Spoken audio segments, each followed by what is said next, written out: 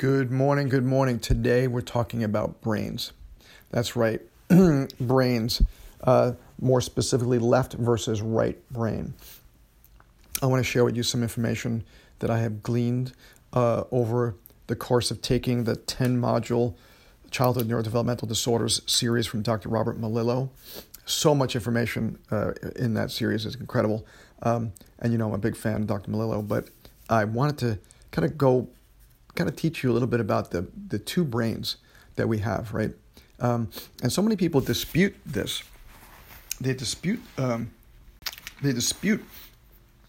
the fact that the left and right brain are different. But the research really does show, and Dr. Melillo proved it over and over again, that the brain is very lateralized.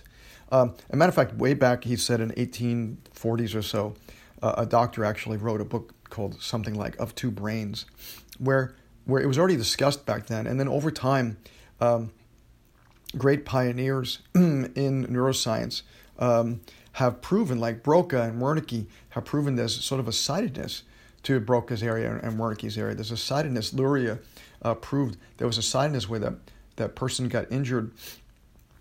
You maybe heard about this, had a spike through their head and they lost certain abilities and gained certain other abilities. That was from Luria from Russia, showing that there's the brain, number one, has amazing neuroplastic abilities, but number two, it definitely has a lateralization. And what's really important, I think, to understand is that the right brain develops first. The right brain is even though obviously both brains are operating at birth and before birth, but the right brain really is the one that's taking more information in at first.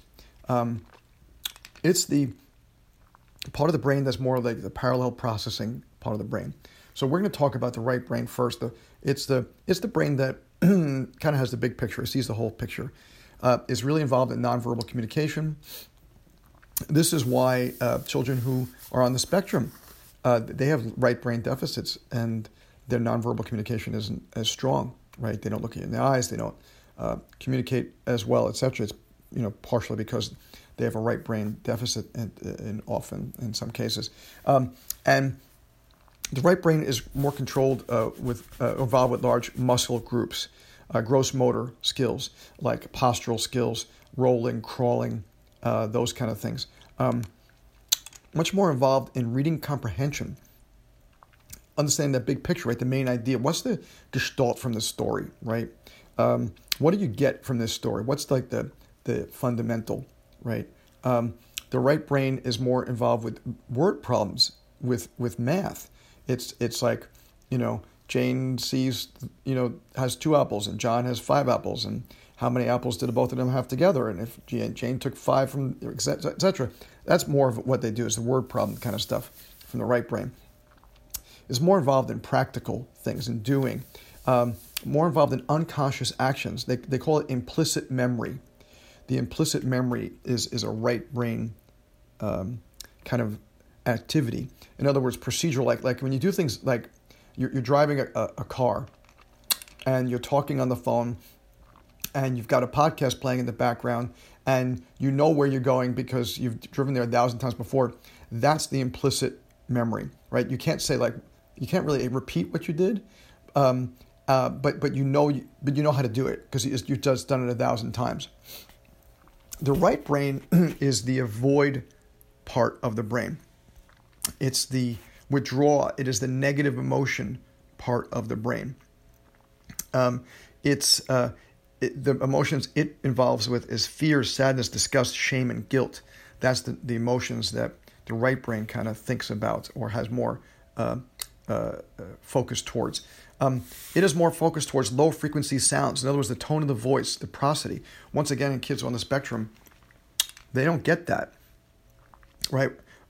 They don't offer that very often. Kids, especially lower functioning kids on the spectrum, don't offer tone of voice. They don't like happy and sad and mad. There's not necessarily a differential with this, and they also don't get it when you talk to someone on the spectrum. They're not getting that either. They're not getting that prosody. The right brain is involved with high vision frequency, high frequency vision. In other words, not detailed, like the big picture, looking at the overall gestalt. Dr. Melillo talked about the OPK, the fast, movements that involve with the OPK. That's more of a right brain thing. It's part of the magnocellular network of the brain. The right brain is involved, getting back to memory, is more like with a timeline. There's no timeline with the right brain. It has experiential memories. It's like what you feel, and you don't. They don't even feel like memories. Like when you think about something, you get this sort of feeling about what happened then, but it's not really a full memory. It's not like piece by piece by piece. The right brain is that sort of memory. The right brain pays attention to new, novel things. It's more of the social brain. It's the one that, like we talked about, the nonverbal, looking at the eyes, looking at the big picture, kind of thing. The right brain is cautious and safety. It's all about safety. It's a spatial awareness part of the brain, the more global part of the brain. The right brain looks at unpleasant tastes and smells. It has a bit more of a predilection for noticing unpleasant tastes and smells, because it's involved with safety, right? So it tastes, this doesn't taste right. That doesn't taste good. So that's what the right brain is more involved with. And it's involved with like decreasing immunity. It kind of, because of its Th2 involvement, it kind of decreases in immunity. It is about certain kinds of attention, especially sustained attention, which is from the dorsal attention network. That is the attention. It is much more about that sustained attention. In other words, keeping that attention going over and over and over again on one task. It has a lot of sensory information. The entire homunculus is involved with the parietal lobe in the right brain for both sides of the body. It grows from and responds more from bottom up. It responds. That's how when the baby's first born. It's going to start trickling information up from the brainstem, pons medulla area, and up the nerve system. And that's how it kind of works more. It's much more interoceptive, gut feelings like polyvagal, digestion, autonomics. That's what the right brain is more involved with. The vestibular system is more involved with the right brain. The final processing of the vestibular system. And obviously, the left vestibular apparatus goes into the right brain, etc., but the final processing goes in the right brain. It's more involved with cortisol and the use of cortisol and the use of waking, ability to wake the body up to reduce inflammation.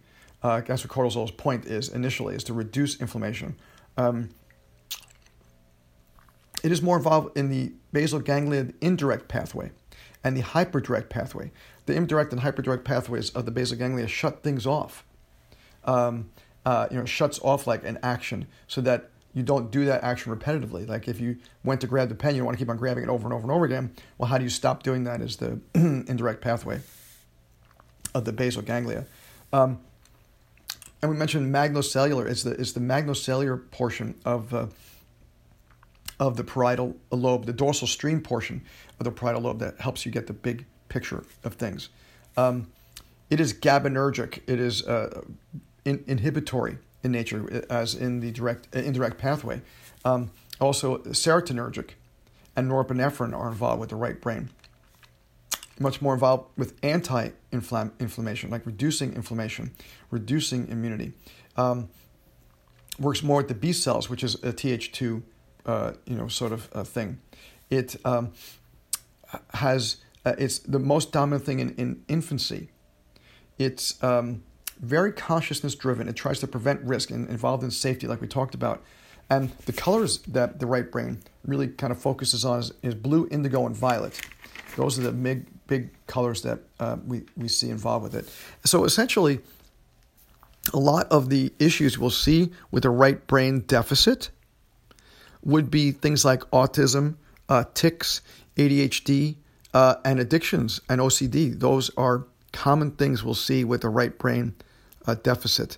And a lot of times, kids with right brain deficits are picky eaters as well.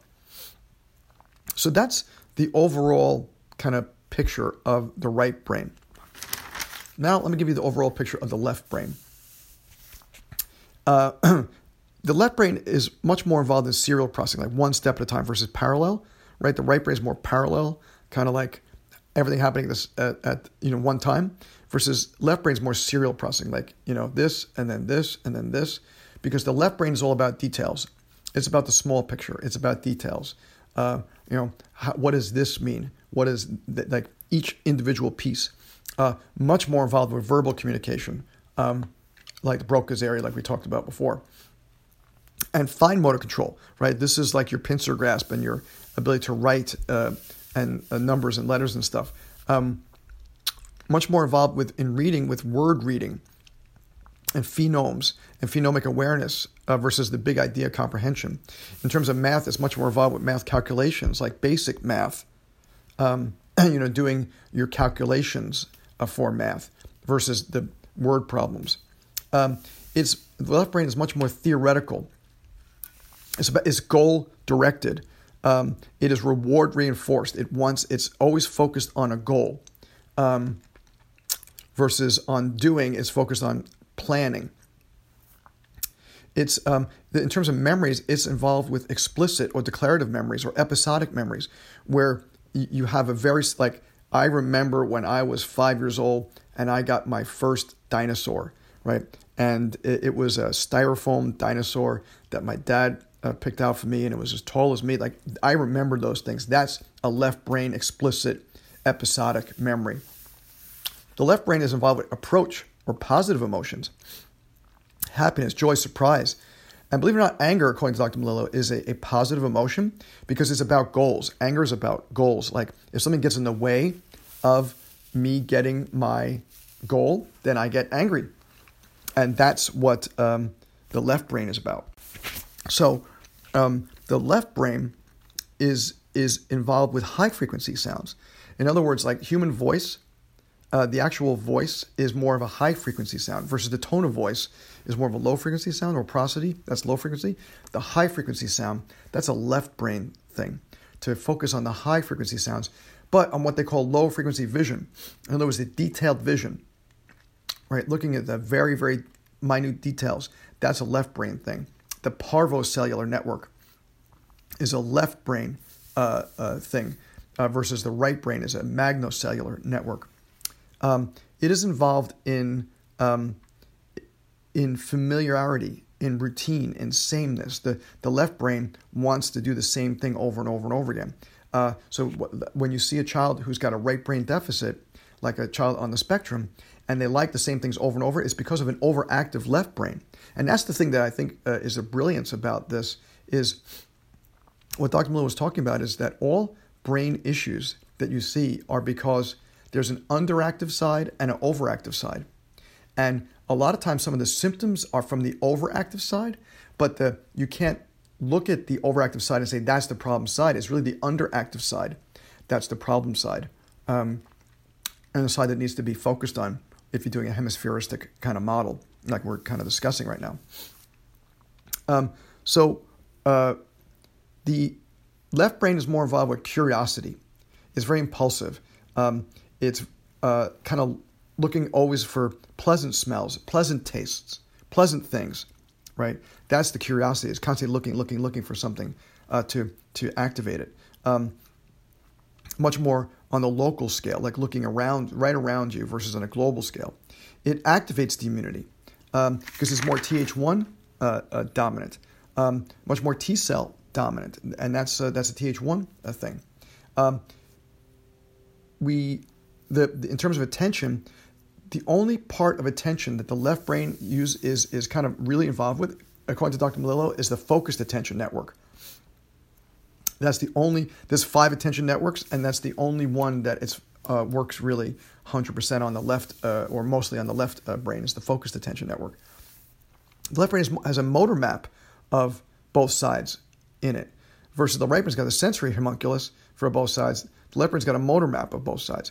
The left brain, because it matures later, it starts to mature more ages 2, 3 years old. It really starts to kick in at that stage. It's much more top-down. It's about regulation. right? Versus the right brain is kind of bottom up. It's about like growth and finding things. This is more top down. It's about regulation. It's involved with melatonin and the sleep cycle. So if a lot of these kids who have issues with sleeping, is because their left brain is overactive and it's not allowing the melatonin to calm down, or their left brain is underactive, right? One of those two. It's a pro-inflammatory thing, which is why it's involved with Th1. It's the left brain is involved in the basal ganglia on the direct path because it's goal directed. The basal ganglia direct pathway is all about like I'm going to do that goal. I'm going to reach that pen when I reach for it. It is involved, like we talked about before, the parvocellular network is more about details, and that's part of what they call the ventral stream, or the temporal lobe is more about the ventral stream, the detail lobe. It is very glutamate associated with, glutanergic. It activates, the glutamate is an activation neuropeptide, as well as acetylcholine and dopamine. So it's also dopaminergic. It is very action-driven. It's not about there's no fear with the left brain. There's no social context with the left brain. The left brain likes colors like red, yellow, and orange, but especially red. The right brain is like really into blue. Red, the left brain is really into red. And some of the things you'll see with left brain deficit people are depression, dyslexia, bipolar, PTSD, learning disorders, and processing disorders. Those are the big things you'll see with this. So I know I've given you a lot of information here, but I think this is so valuable because you can take what I just said and it kind of makes sense because when you look at people who are having certain issues, like for instance, just autism, which I see so commonly in my office, and ADHD, which is so common in my office.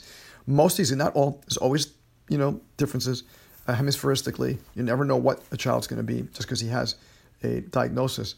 But very often I see kids with autism and ADHD have a right brain deficit.